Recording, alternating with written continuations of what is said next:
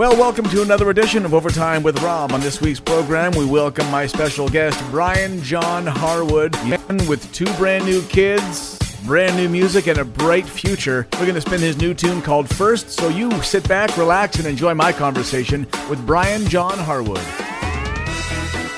I was this morning. I've been up since 4:30, taking care of the twins, and now I'm just helping a buddy do a marble shower.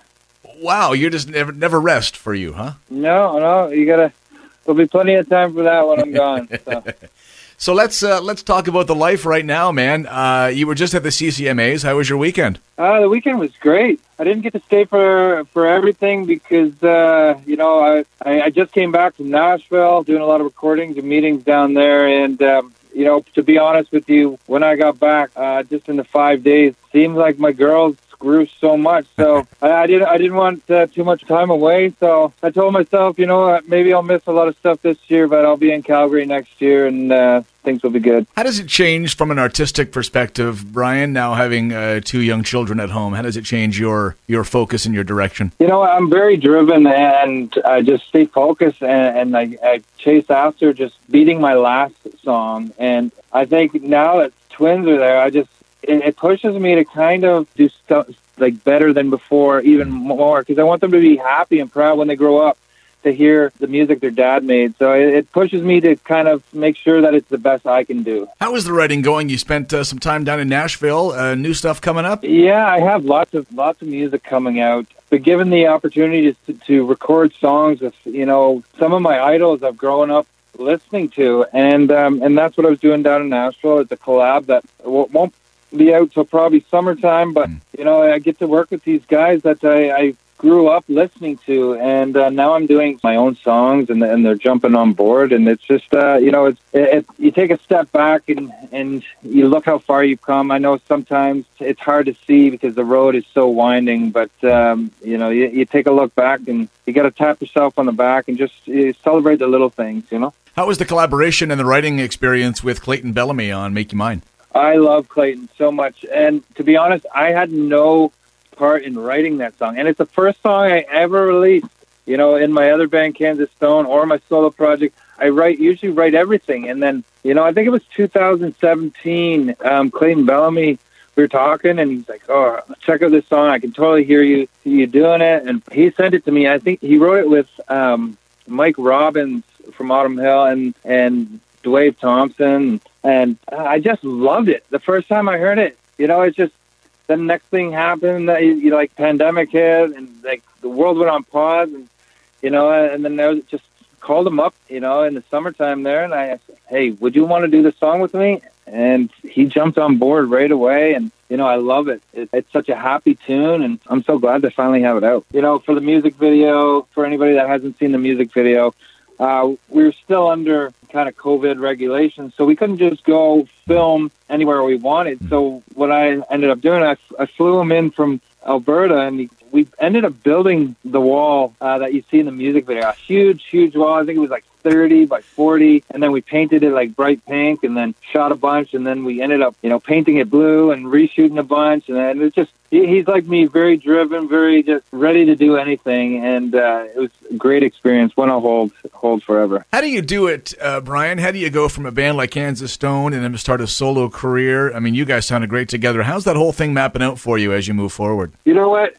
I get asked this all the time, and Kansas Stone is still around, and it'll always be there as long as Matt Davey and myself are in the same room writing and working. And we have plans to go in early February in the studio to record some more stuff. But when lockdown happened, it's just I had so much time to do writing by myself and record in my studio in my basement and stuff, and it opened up a whole new world for me that I've never experienced, where I could be more personal with my songs and do whatever I wanted. And you didn't have to get somebody else's opinion or make it not so personal, so that way it did to more than one person. So I was able to put out songs, for my dad or for my dog or all that I was missing, where I proposed to my wife. It just, with my solo project, it's like each song is a little piece of me or a piece of my life. I'm loving it, and I'm just so grateful the fans are digging it.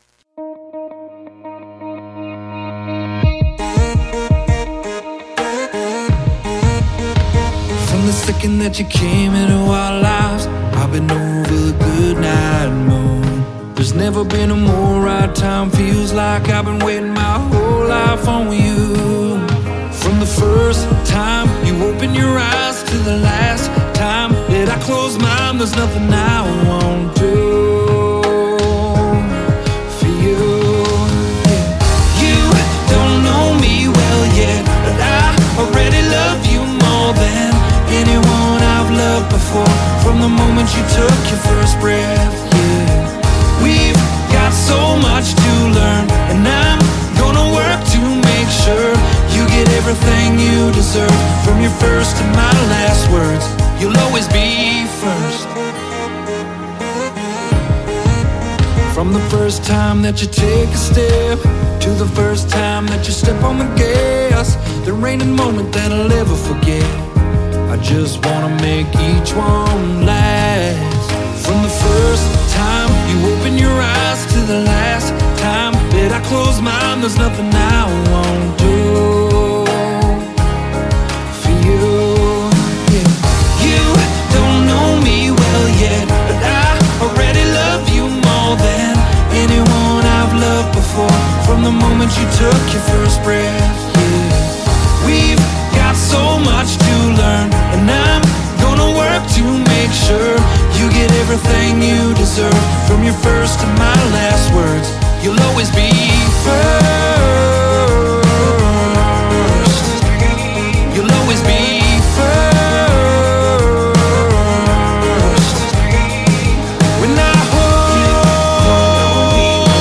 you in my arms, you know I'll never let go. I'll be with you wherever you are. From the first time you open your eyes to the last time that I close mine, there's nothing I won't do for you. Yeah. You don't know me well yet, but I already love you more than anyone I've loved before. From the moment you took your first breath, yeah. We've got so much to learn, and I'm gonna work to make sure you get everything you deserve. From your first to my last words, you'll always be first. You'll always be first.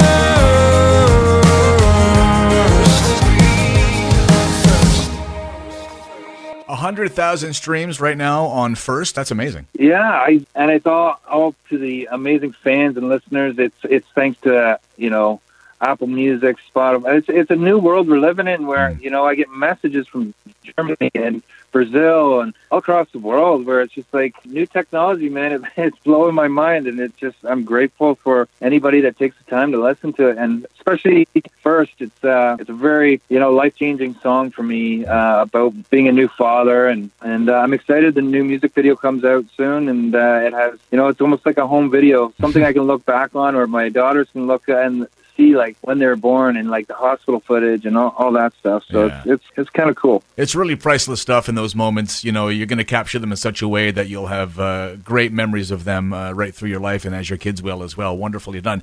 Let's talk about touring and getting out there and playing. How's that looking for you? Wrapping up the year here, heading into 2022. How does it look?